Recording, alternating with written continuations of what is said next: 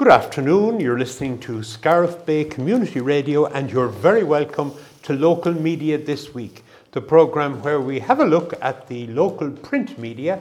We've got the Clare Champion and we've got the Clare Echo, and we have a panel around the table who are pretty much all set to go. Joining me this afternoon are our usual group, John S. Kelly. John, you're welcome. Thank you very much, Jim. Pat O'Brien. Pat, good to see you. Thanks, Jim. And David Fleming. David, great to see you too. Good to see you, Jim. Now, looking at the front pages, as we generally do, the Clare 250 seems to get a lot of, I suppose, negative mention in that the idea of the cancer facility for assisting cancer patients doesn't seem, David, to have worked out all as well as had been hoped. No, and it's a recurring story in the Clare Champion, the controversy, I suppose you'd have to say at this stage, around the 250 centre at Ballygriffy. And a number of... Dan Danaher has the story on the front page. It's continued on page 2.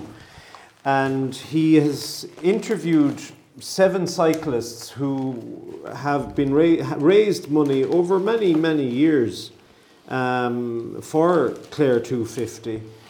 And there's some sad stories in there, Jim, about people who raised money who then got cancer themselves. I think there's a picture there of a woman. Page 4. Page 4. We'll have to slightly criticise the copy editor of the Clare Champion because it says page 2 on the front page, but it is in fact page 4. You are correct. There's a picture there of the late Antoinette Pender on her bike in 2006 for the Clare 250 mile cycle. She, I think, got cancer after that and never got to use the facility. And today there's a whole page on page 4, 7 cyclists are pictured themselves about saying how good the centre actually is, and there's no deaths or anything, and you know it's a great place, but that it's not being used as much as they would like. David, it's even worse than that. There's an accusation that in fact the gates are closed on that property. Facility, yeah. And this lady, that Lord of Mercenary, that had cycled so frequently, in fact we would have seen these cyclists here in East Clare, wouldn't we? We would. Yeah, I remember our Whitegate correspondent, Jack Tracy, for example. Yeah. For many, many years. He did the cycling. Cycled for that charity. I remember we used to accommodate them beyond in the college hall. Okay, there'd be a sus. So I mean, this isn't good enough. No. Now I do remember in reports from the previous articles that we would have talked about a couple of weeks back, that the centre denied that the gates were closed. That's right. And that they were offering facilities. Now I haven't noticed in all the coverage of the paper of the centre any response from the 250 centre themselves, whether they were asked for. Normally journalists would ask for a response. Now they mightn't have got any response, but it does look serious, and it does need clarification. And I think the last story was that the charity regulator might be getting involved to see what is exactly happening. Yes. Well, it looks like they have 360,000 in the bank, so they don't seem to be short of money. And the charity regulator would look at that and say, well, you've got money in the bank, why aren't you using it? You have a charitable objective. You can't be holding on to money. No. And so, like former Clare County Board Chairman Michael O'Neill, Ballyea, who raised an estimated 150,000 for the 150 charity, stressed they are not out to reach any individual. Following help and encouragement from the late Dan O'Halloran, Michael O'Neill did his first cycle in 1983 and after his mother-in-law died from cancer. So, having cycled for 12 years, his last involvement was in the charity was 2017. So I suppose there's a lot of people, and there's a photograph of the committee there inside in page 4. Yeah. And you have some well-known people there from around, and you have Liam Doohan is there from the Clare Champion, and you have Noel Tierney from the cycle shop, and Michael O'Neill involved as well, and you have other people there as well. They were the cyclists, weren't they? A lot of time into it. Well, I suppose they deserve anyway a response. They do, yeah. You know, they certainly do. Okay, we'll go on from that, and I'm sure that's a story that'll come up again. Pat, a shop in Ennis that you would have frequented in your time, a shoe repair shop. Yeah, Murphy's is closing down. I was in there a few times, Jim, but this is no ordinary shop.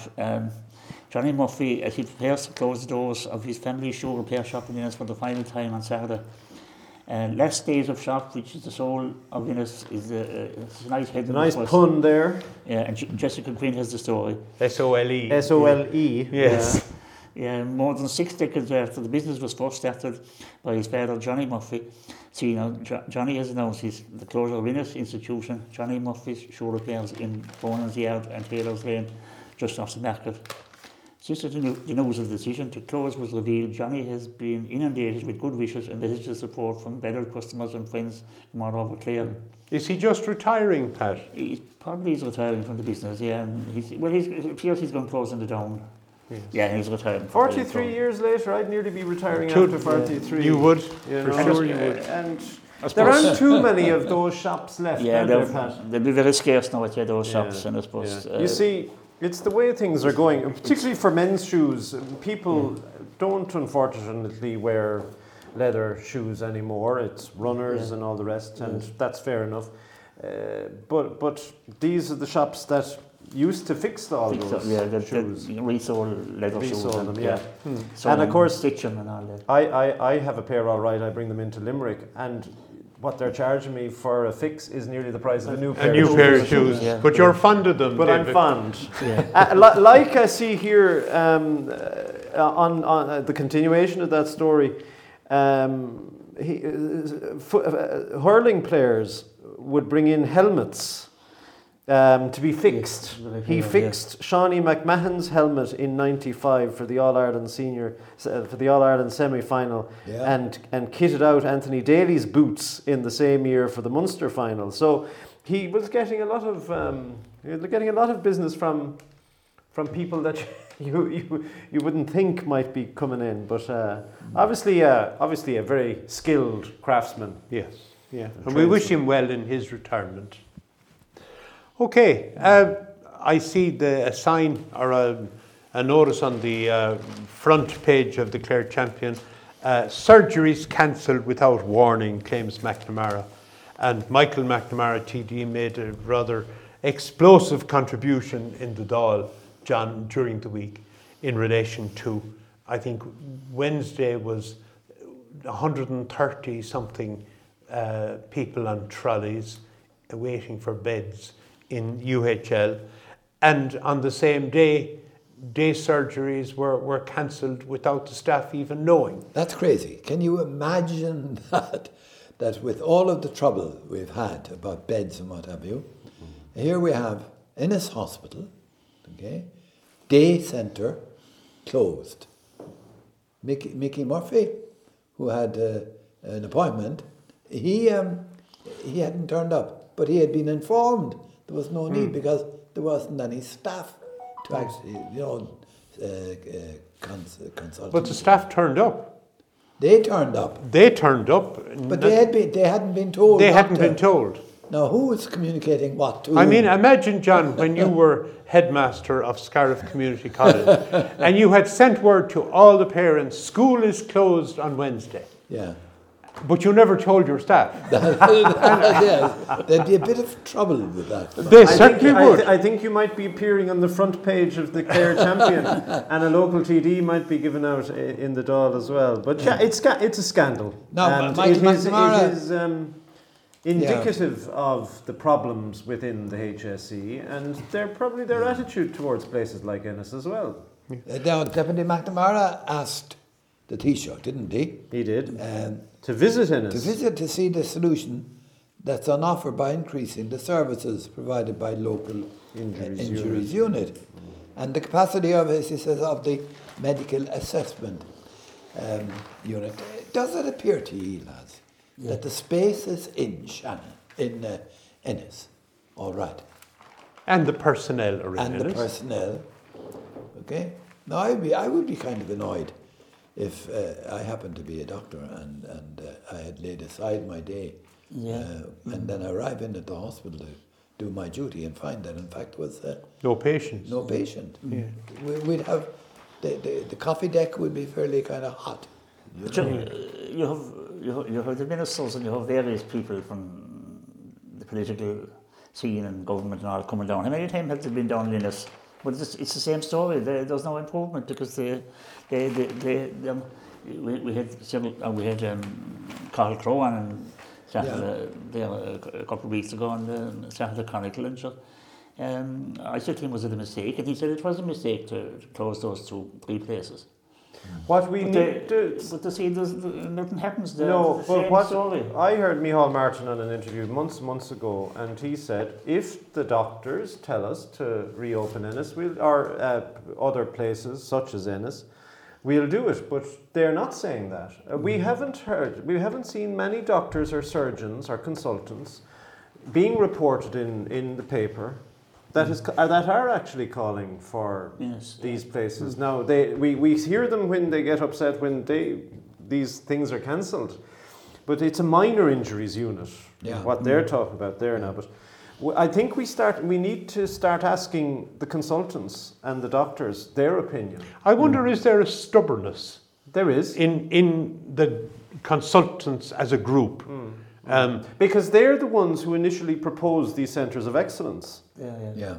And it was then the politicians and the civil servants who activated that. And had no second backup plan.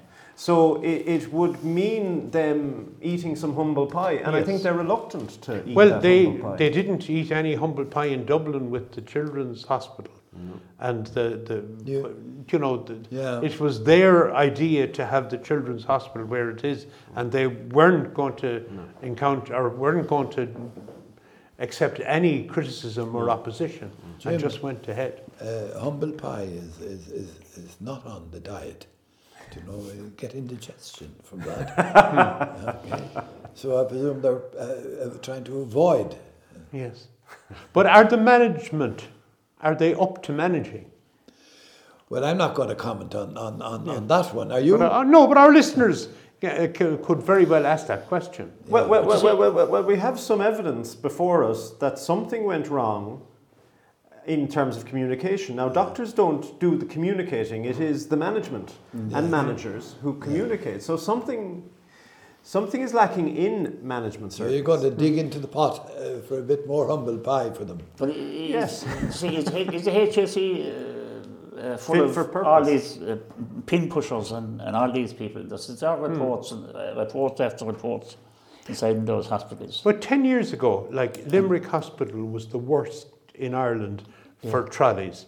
And it still is. It still is the worst, but has increased by a huge margin, the numbers every day. But the other point is, our population keeps going up.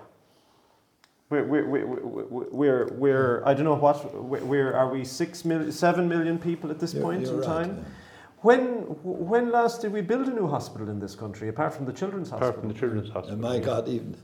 When did we build a new prison? And we bought the ground now, in fairness. We bought the land. We bought the land. In what's the name of the place? Thornton's Hall. Torrington Hall. But we never stocked it. We never stocked it. Built a road out with it, put lights out in it. So we I am not surprised that all of our hospitals are overcrowded, and particularly Limerick. But successive ministers will come out and say they're increased the health budget by this, and they're doing this, and they're creating this initiative. But the numbers in Limerick Hospital still start climbing. And it's only I think when the citizen on the doorstep at election time make it an issue that anything potentially might happen. Move the politicians to action. Going back to the staff of the HSE, they done away with the health board system and they were in the HSE system, but nobody got fired at them. There was no downgrading of anybody. And things went downhill after that. Yeah. But, Anyway, look, we'll go on. Pádraig McMahon has a lovely story, lovely in some senses, I suppose, on the front page of the Clare Echo, where burglar in the ditch. It's a beaut. It's a lovely headline. Absolutely, Yes. yeah. And it describes exactly what happened. Yeah. But Jim, do you know the spot in question? Oh, indeed I do, yes. I know the Minister's Cross. Now, It's we're talking about a guy coming out, clearly having visited the shop. Yes. This is Crow's shop Crow's at shop, Minister's yeah. Cross. Minister's If you go, we'll say, from 6 Mile Bridge towards Shannon, Yes. and there's a little turn off if you were going down to Bunratty Castle or Meadows and Burn or that And area. that's Minister's Cross. That's the Minister's Cross. I Well, think it's- 4 roads meet there. It's a target. It's been a target like for robberies, Well, Yeah. right, left, and centre. for the according past to number of Pádraig, years. John, it was the 3rd robbery in 10 days. I know that's reaching ridiculous proportions, Like isn't it? Yeah. Isn't it? But how about the three community people? So it says Hopped. here the actions of locals who spotted the would-be thief were on hand to chase the male as he proceeded to jump a ditch. Yeah. And then we have to jump to page 4 for the rest of it. It says, where does it say it? Yeah. Top of page 4. Yeah.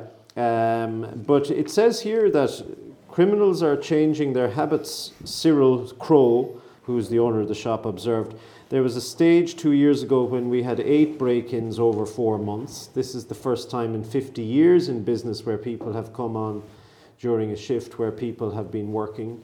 Ordinarily, the robberies happen when the shops are closed and people are not there. But that has changed now and people have become very brazen. Yeah. There's So- an interesting point here in relation to the impact which robberies on rural village shops have the effect of driving people, if you like, away from the village shop into the actual The big shopping centre, centre. yeah. So suddenly now this type of thing starts rearing its head. And so And I'm they're obviously that's a very busy shop now. It is, yeah. and it's Very obviously busy shop. But People Crows have given a great service. absolutely Because Cyril's grandfather, who was also called Cyril, had a butcher stall in the centre of 6 Mile Bridge. And then both his sons, John, who's a councillor, and Tim, opened up shops, and multiple shops, and that has increased now with the nearest one to us here in Scariff is Mount Shannon, and Pat, there's one in Kilkitchen, there's one in And Quinn. yeah. So, we'll say you're the owner, Jim. We'll say you are the owner of these shops. What would you want I to suppose protect? you'd want to, I mean, you'd have to have certain things like cameras and security devices in the Yeah, shop. yeah. You'd want the Gardaí to be driving around not too far away. But Not- sure, they weren't too far They away. can't drive around everywhere either. Jim. No, but it's very hard to stop someone who is Yeah. determined to rob a I shop. feel sorry for the staff if they're coming in with knives or whatever they might have, and the trauma that You see, produces. Cyril Crowe says there, an awful lot of our staff are students, are young girls Yeah. under the age of 24. They have been petrified over the last 2 weeks. They are worried coming into the work for the night shift. A hammer was put to one girl and a knife was put to another when they were when money was demanded to empty the contents of the till, stated Cyril. So It's shocking. young students, girls in the Yeah, shop, and a yeah. fella comes in and put a knife. Yeah. It's fairly serious. So. Now we should finish the story because I found it where it was in the paper. So the man went running, the thief, the would-be thief, went running, and went into a ditch. It says here, but the locals anyway chased after him into the field. They weren't giving up and were able to flag Gardaí who were there within 3 to 4 minutes, and they were able to apprehend the man. So it's a good news story from that point of view, that they effectively caught him red-handed. So there isn't much of a defence, I suspect. But I presume the law will deal strictly with this situation. Because Well, back again to my point. somebody might say he had a rough childhood, and you know that he deserves another chance. A balance against that, Jim. I'm going back to the point I was making at the beginning, and that was that running a shop in a rural area is part of Irish rural life culture, isn't it? It is. Okay. Yeah. If these shops are targeted again and again, as has happened in this case, okay, these shops will disappear. And if they disappear from the village, they bring other things with them. Yes. You would hope that won't happen. Well, that's why we're I remember I was down in Shannon, and Trixie Toomey's petrol station, that's down to the late Trixie Toomey, and I just arrived. Ahead of me, 2 guys went in to rob the shop. What? 2 guys went in to rob the shop. Yeah. And there were 2 shop attendants there, and they were a good bit back from the other side of the counter. Yeah. And they obviously had security. They pressed a button. The shutter went up between them and the guys robbing, and also the door was locked. The outside door. Yeah. So I was there looking, and I couldn't get petrol because everything was shut down, but you could see the 2 lads inside, and the staff were behind shutters, so they were safe. They were protected. And next thing, the guards arrived and took them into custody. So maybe that is a solution, and it's expensive, I'm sure. It is, I'm sure it's expensive. But if it's with a shop being targeted regularly, and I'd say I know, there's a few shops in Shannon. I as sort of a cousin-in-law was such a girl who had the knife shown at her. Now, there was no security like that, but it does provide security for the staff. That should be the most important thing, I think. The bank used to have, the Scariff Bank used to have security like that as well, where somebody, press a button and the shutter straight away goes up. Yeah. And particularly then if you lock the guy outside. Yeah. Cyril Crowe quotes another bit here. We're supposed to be spending a lot of time in the gym, but anyway, Cyril Crowe, he knows this only too well, as he was able to recall an incident he was involved in 12 years ago. He'd been at home when the alarm of the store went off. As he pulled into the Minister's Cross, 5 men came towards the gate with mataches, a pickaxe and a hatchet, where they proceeded to break the windscreen of his car. They ran from behind the shop in 6 Mile Bridge, while I was in the car, and put a pickaxe through the side and broke the windscreen. Yes. And he said he wasn't get over it for 3 years. Yeah. Oh yeah, it's terrifying, I would have no doubt. Okay, we'll go on. And good news on the front page of the Clare Echo, Pat. Clare duo to commit for 2024. So all our hurling supporters here in the Banner will be delighted. Yeah, John Conlon and Shane O'Donnell have committed anyway for 2024, and the full story is on page 27, Polly, because they're on page 27 of the sports section. 37, is it? 37, yeah, 37. And John Conlon is going to be playing his 16th championship year. So there's great credit due to him, and I suppose we congratulations on winning the championship that's under Clondara.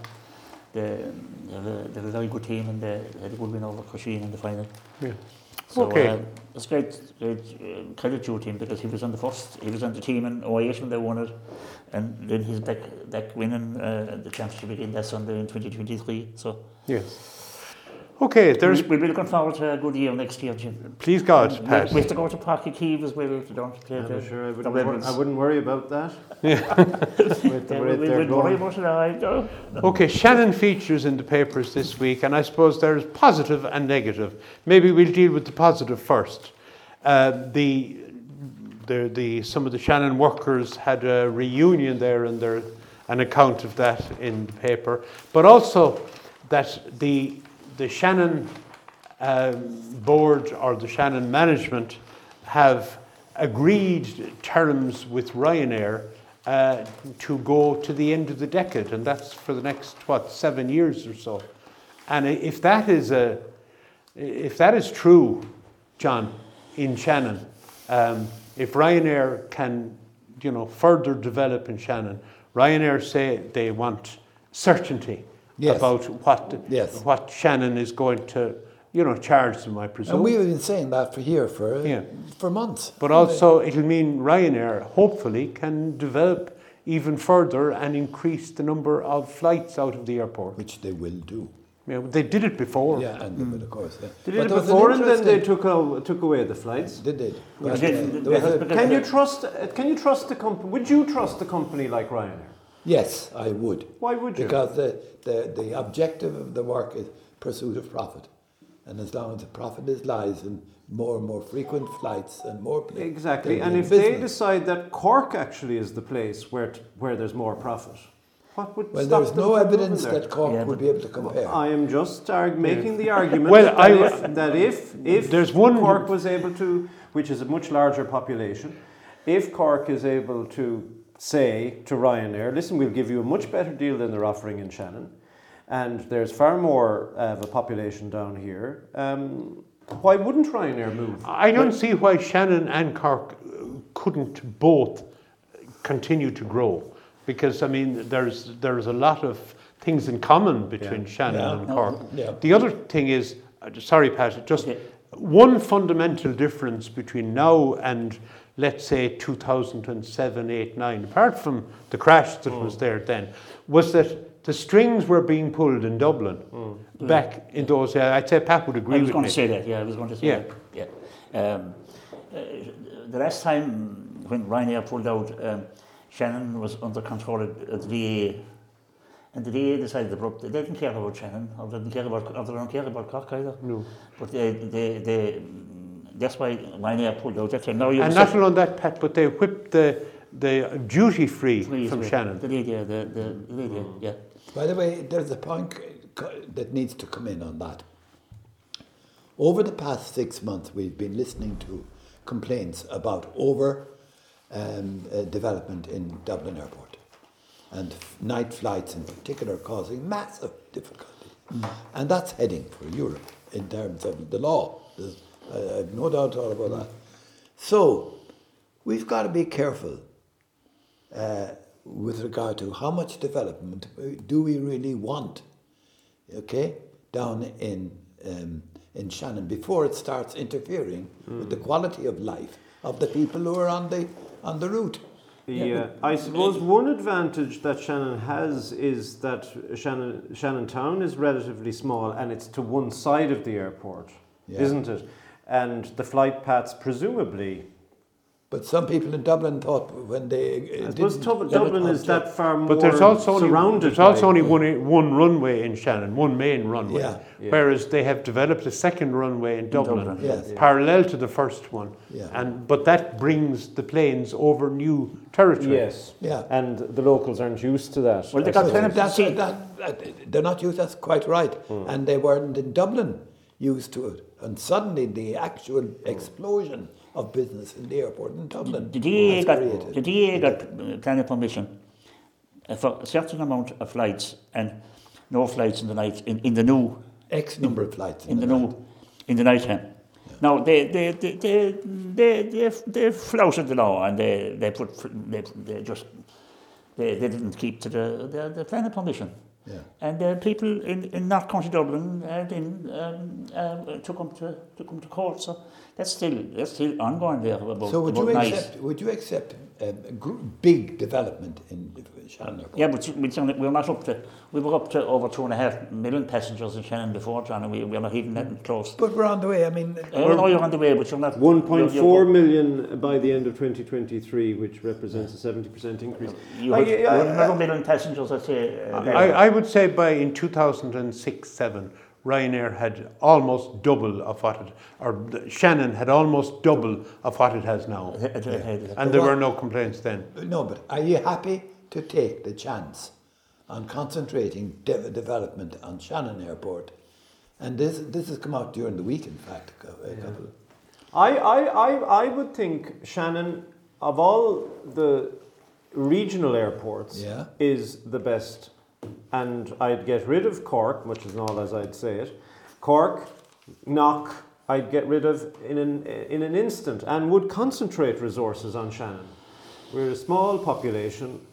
We only need a handful of airports, of international airports I'm talking about now. So I think I would. And they want to open Waterford Airport, and they can't $4 million there for the government a while back, for a couple of years back. Everybody should have, every place needs an airport, and every place needs a university, and anyway, okay. Listen, I just need to go on because we're heading towards half time. We're almost there, but on the negative side, our friend and has contributed to this station, Dermot Hayes, has difficulty with the charges for disabled parking at the airport. What are the charges, Jim? I'm not able to tell you, John, off the top of my head, but I know Pat is looking at it there. The campaign of angry at parking charges is on page 5, Owen Ryan has the story. Discontinued parking rates are provided to all blue badge holders. But Dermot Hayes was charged. He was parking down in Shannon in the disabled parking base, but he was charged. It doesn't say exactly how much he was charged or anything like that, but the board in Shannon are defending it.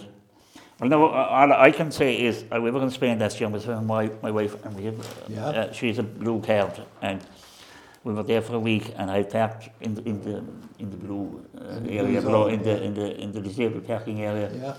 Now we hadn't booked beforehand. I think you couldn't book or something, but Maria was trying to book online, but it didn't work out. I don't know what was happening, but she couldn't book any. But anyway, we drove down and we parked, and we went off on our holiday. But when we arrived back anyway, when I went to the machine, it cost me €120 for the week.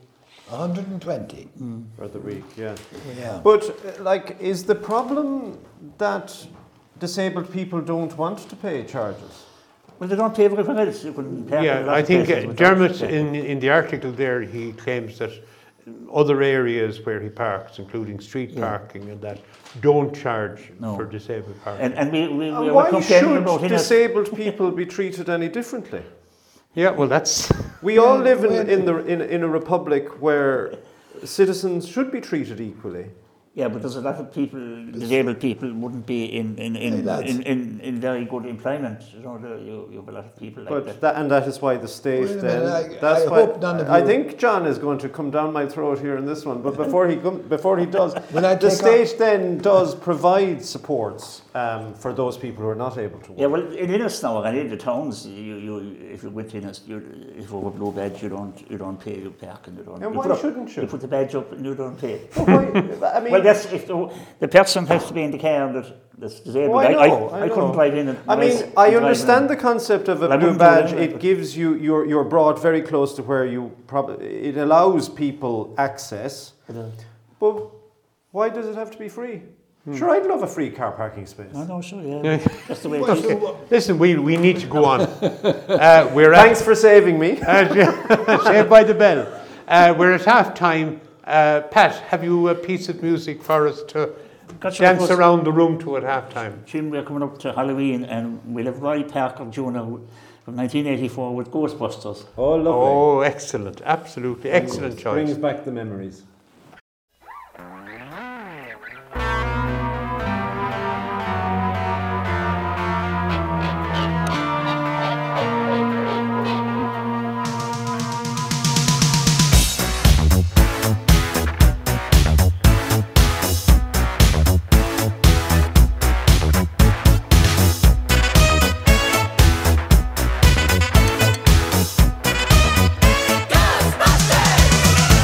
You're very welcome back to Local Media This Week on Scariff Bay Community Radio. Local Media This Week is sponsored by Ruth Griffin Photography, Ruth based in Feakle.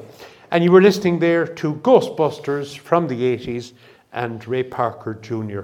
So, fabulous song. Are you afraid of ghosts? No. Good. But if I met one, maybe I would be. I don't know. But I'm not as it stands. I have a question for you. You know the tradition in Ireland that when you pass a blackthorn bush, tread carefully. Did you ever hear that one? Never.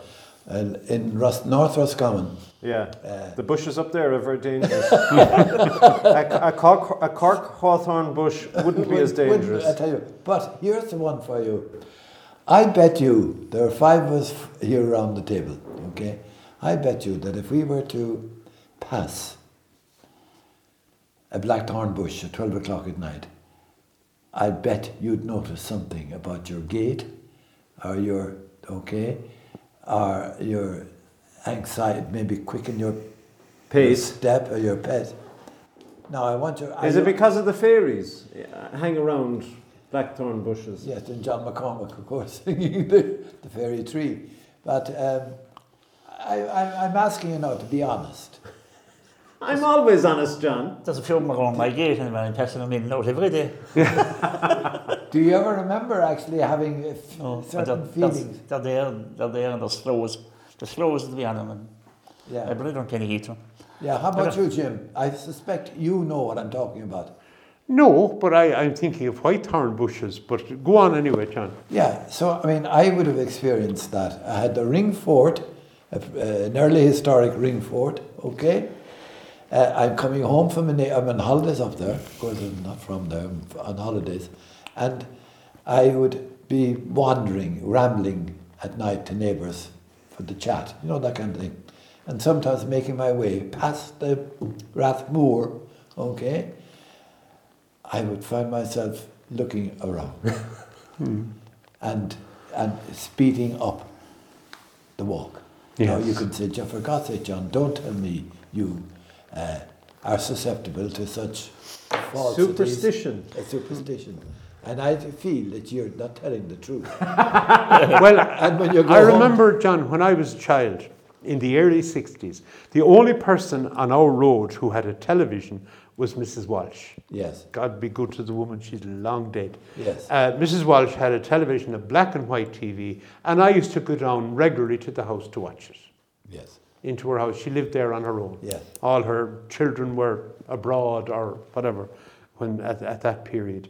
Coming back then, the difficulty was it was dark. And if there was any, and on the left-hand side as you come up from Mrs. Walsh's house were a load of whitethorn bushes. And these whitethorn bushes were like giant hens coming up and leaning out over you. So you thought at any moment you could be snatched from the road. So I used to run like hell. Yes. You run like hell. Now I was, I suppose, 7, 8, 9 at the you time. were susceptible at that age. You weren't as old as John. All around the fairy tree, the little people play. And men and women laughing turn their heads away. You know what the song by? No. It's John McCormack. Yeah. The fairy tree. Well, Pat, I don't think either John or Jim will be going to the 12 o'clock Hills Halloween experience in the middle of the night, which, coming back to the newspapers, is advertised there on page 23. Lads, there's plenty of hawthorn and whitethorn bushes up there in the and all sorts of things up in the 12 o'clock Hills. But David, do you not have any feelings at all about another world around this time of year? I'm only worried about people in this world attacking me. I have no worries about the other world. Tell us anyway, David, what you have the page open I there. have page 23 of the Clare Echo open, and it's Halloween happenings in Clare. And there is a special website, visitclare.ie/scares, for all the details of this. This is only giving us a very quick summary of what's going on, but near to East Clare anyway is the aforesaid Halloween night walk at the 12 o'clock Hills. I don't know, is it happening at midnight? It's not happening 8 o'clock, yeah. It's 8 o'clock. So it's It'll be dark enough at 8 o'clock. it will be dark. Remember now, the clocks have gone back. And you have to have lights. And You have bring torches proper. and warm clothing, Yeah. suitable for all ages, and donations are welcome. The other thing in East Clare that we're not exactly sure what's happening with it, but it's or where it is, but it's Samhain celebrations in East Clare, where you can immerse yourself in Irish mythology, probably the fairy bush, through storytelling and discover the secrets. There's various things happening, but I think you have to go to the website to find out exactly where the details are. Dolan Cave as well, have goats, calves and Halloween delights. You wouldn't want to be going into a cave now, and if you're John and Jim passing a bush, they're definitely not going to go into a cave. Well, you see the famous Rathcroghan cave. A gateway into the other world. Into the other world. Yeah. You know that in Rathcroghan you have this cave, which was prehistoric in its formation and what have you, and when we went in, we knew as young fellows that you could get in there, and there was a lintel up over it, and on the lintel is written in Ogham, whatever you like to call it, Fergus, son of Maeve, is here. That's an extraordinary thing when you think about it. So that particular cave put the other stuff into insignificance. Any association this time of the year with the other world, the cave was the spot to be. Oh. Yes. Okay, and I bet you David now with all his, his bravery. I bet you, because he knows darn well about that cave, and he knows about its association in life. By the way, I can ask you another one about. You're all of farming blood, and I presume that you made butter in the old days. Yes, before my time now. Before your time. David. It was well before my time. Yeah. But you'd have to leave a bit out for the fairies, wouldn't you? You do. Well, I'll tell you what. If you visited a farmhouse, the wife was, the mother, the lady of the house was churning the milk, cream, I should say. If you visited, it was dangerous to leave that kitchen when you're going without taking a turn at the churn. Yeah. There was some little bit of bad luck. You bring the butter away in your trousers. Yeah. Well, I'll tell you, I don't believe in fairies for a moment. Yeah. But there is, growing up, there was a tiny rocky outcrop in one of our fields, and a kind of a two-pronged whitethorn bush growing out of it. Do you know? Yeah. And I'll tell you, I would not cut down that whitethorn bush. Why, Jim? And I don't think it's just for environmental reasons. I just wouldn't. There you are. I know. Here we're getting a revelation, of the inner self from Jim. Pat hasn't said it. Pat isn't afraid of anything. I never met fairies, so I don't know. Even in the 12 o'clock hills. I was often out late. Okay, listen. There's a nice photograph there on the front page, Jim, of the champion. Yes. Tony Baloney and Wicked Dicky casting a magic spell on Daisy in advance of the monsters, Misfits and Mayhem, which will invade Bungrassy Castle and Fort platform October 28th to the 30th. So they have a weekend. They have a weekend there, and you can book online, I think. You can, yeah. Yeah, and they've advertised there for the last few weeks, and it looks absolutely brilliant. And there's a photograph there as well on the champion on page 13 of the 12 o'clock hills, and the children, and they all dressed up in various colours and paintings and face paintings. Lovely. Well, we're guided 14 is in Scariff as well, Jim. Guided 14 walk in Scariff for adults. I missed that. Over the weekend. Where is that, I wonder? Well, just in Scariff, yeah, for adults. Yeah, okay. Lena Hughes will also demonstrate saving, drying and preserving foraging hoards. So I suppose just collecting nuts and... Yes, maybe it's in Raheen, I wonder. Maybe. Yeah. Okay, we'll go on from there. And I mentioned Raheen. Raheen is featured on page 13, the East Clare page of the Clare Champion.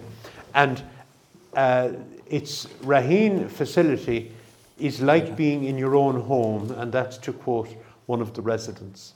And I suppose not many people around East Clare who have a connection with Raheen, or who have had a family member or a neighbour or a friend in Raheen will disagree with that. It's a great endorsement. There are 23 residents in the hospital. 2 vacancies on May 16th, and 2 vacancies on May 16th when HIQA inspectors conducted an unannounced inspection of the East Clare facility, and I think it was them who were told that it was like being in your own home. There is a description here of the 2-storey building, the accommodation of 8 single rooms, 1 twin room, 2 palliative rooms, 3 bedded units and 1 4-bedded unit, all with ensuite facilities. We know they have great facilities there. So I think it's heartening, isn't it, to know that we have a facility like that on our doorstep. There's another story there too about the Lakes nursing home, which doesn't have as rosy a report from HIQA. The headline is a little bit maybe misleading. It says cleaning standards questioned, because I think the residents are fairly happy with the place, but the HIQA inspectors, who are probably looking at all these things, and anyway, they have things to say about it. But readers can have a read of that if they want to there. I mean, one resident told the inspector, "We are so well looked after," and that was expressed by the majority of residents, which I suppose, okay, we like everything spotless, but HIQA does anyway. HIQA certainly does. But the most important thing with both of them is that people seem to be very happy there. Yeah. You know, and that would be the... Yeah. Okay, anyway, that's...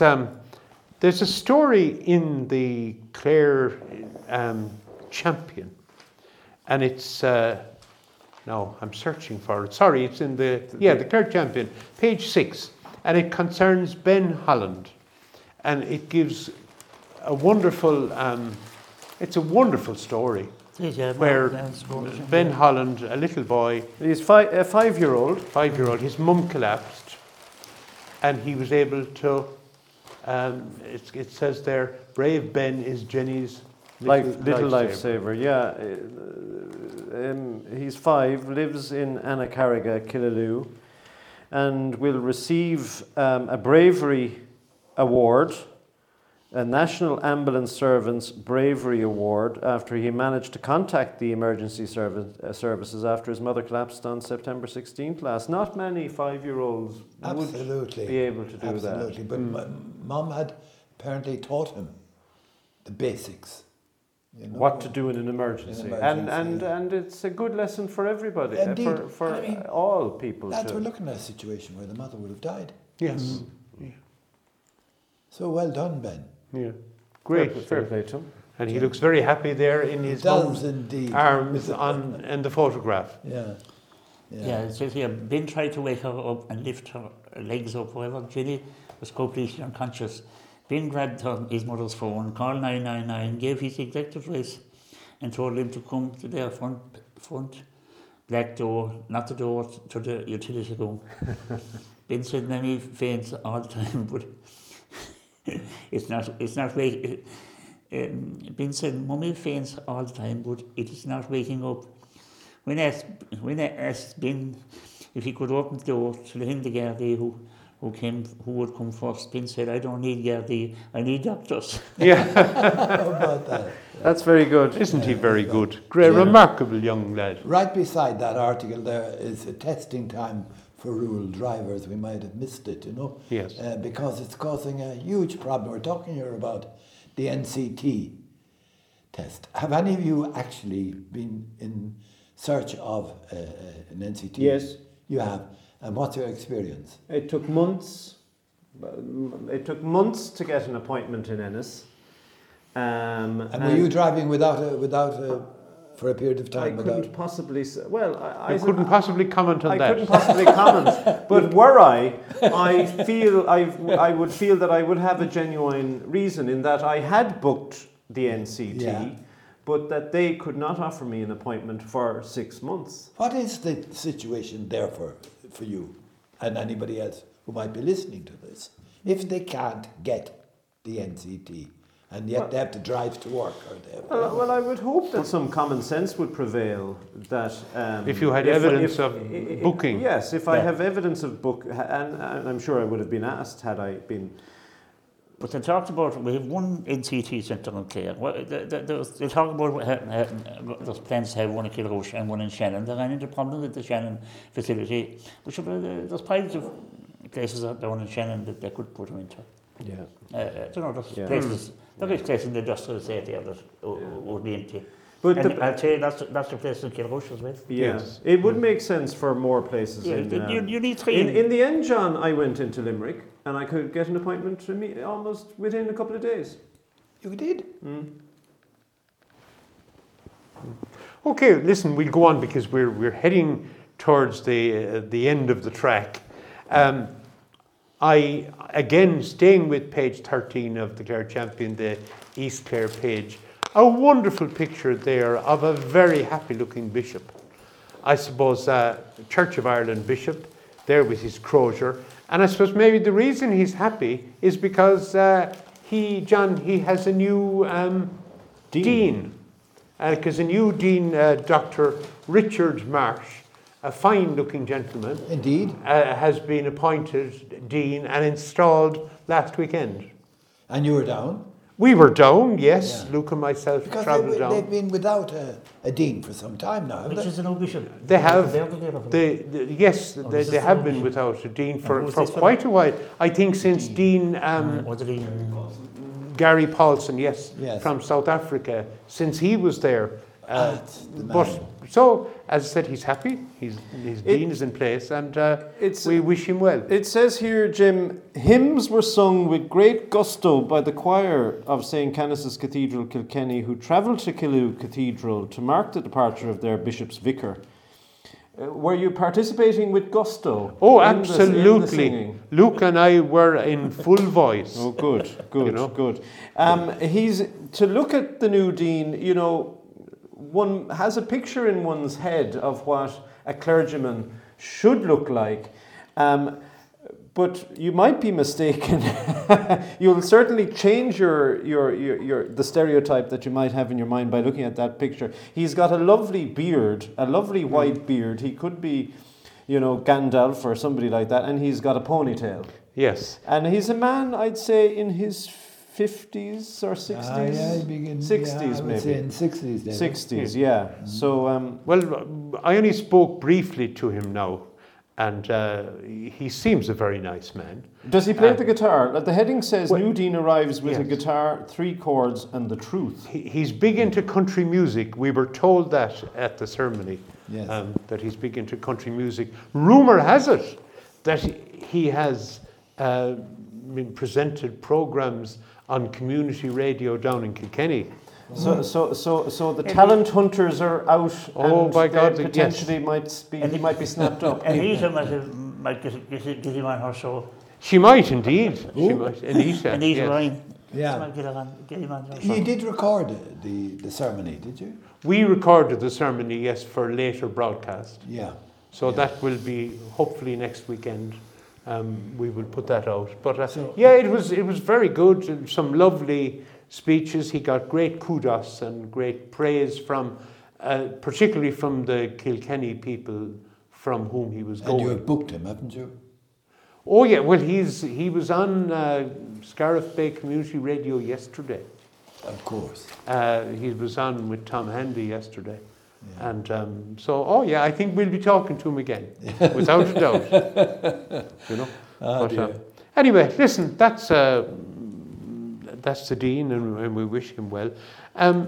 Just one thing there on the Clare Echo, on page 40 of the Clare Echo, I just want to note that there is a new soccer podcast. I'm not certain if it's the only podcast, but I suspect it is. David, you're looking at it there on page 40 of the Clare Echo. Well, it says here, Jim, Scariff Bay launched new soccer podcast, and even though I'm a member of this great radio station, I had to read the newspaper to find out about it. I obviously should be picking up my newsletter a bit more often. But anyway, Scariff Bay Community Radio have launched a new soccer podcast. Pádraig has the story, and I don't know who came up with the title, but Pádraig thinks it's aptly named. 90 Minutes is the name of the podcast. The show focuses solely on matters on the beautiful game within County Clare, and it's presented by Tom Botcher, who has been heavily involved with Mount Shannon Celtic. The opening episode kicked off in the past fortnight. New episodes are set to be released on a monthly basis. So, and he's pictured there, Tom is pictured there doing one of the recordings. David, So- do you remember the presenter, the soccer presenter? He was brilliant. He annoyed the hell out of people, of course, but who am I talking about? National... And Eamon Dunphy. Eamon Dunphy. Yes. And since he left the scene, I find it difficult to listen to him. Okay. Are you suggesting that Tom should become more like Dunphy? Oh, yes. Start giving out about people. Yeah. Okay, listen, we've reached the end of the road for this particular programme. Loads on the papers today, so we're only giving you a flavour really of what's there. So go please and pick up, and even if it's Sunday, you'll still get the Clare Champion, and maybe the Clare Echo, because they're usually snapped up. First of all, thank you very much for listening. Thank you, John S., for your contributions, and thank you, Pat. Thanks, Chip. And David. Thank you, Jim. We look forward to chatting to you all again next week. Thanks to Luke for pushing the buttons and keeping us all moving along. Yeah. Pat, will you suggest maybe something that we might play out on today? We really enjoyed Ghostbusters at half time. Is there another scare? I was on the way back from Athlone, and I heard the Beatles are releasing their last record next week. So we love it's been a hard day's night, Jim. Yes. I suppose after last night. After Athlone, it was a hard day's night, yes. Well, you turned up to do the show today, Pat. So, brilliant. Listen, thank you very much. Thanks to all of you. Thank you at home for listening. We look forward to talking to you again next Sunday at 2 o'clock. So, from us, for now, goodbye and God bless. It's been a hard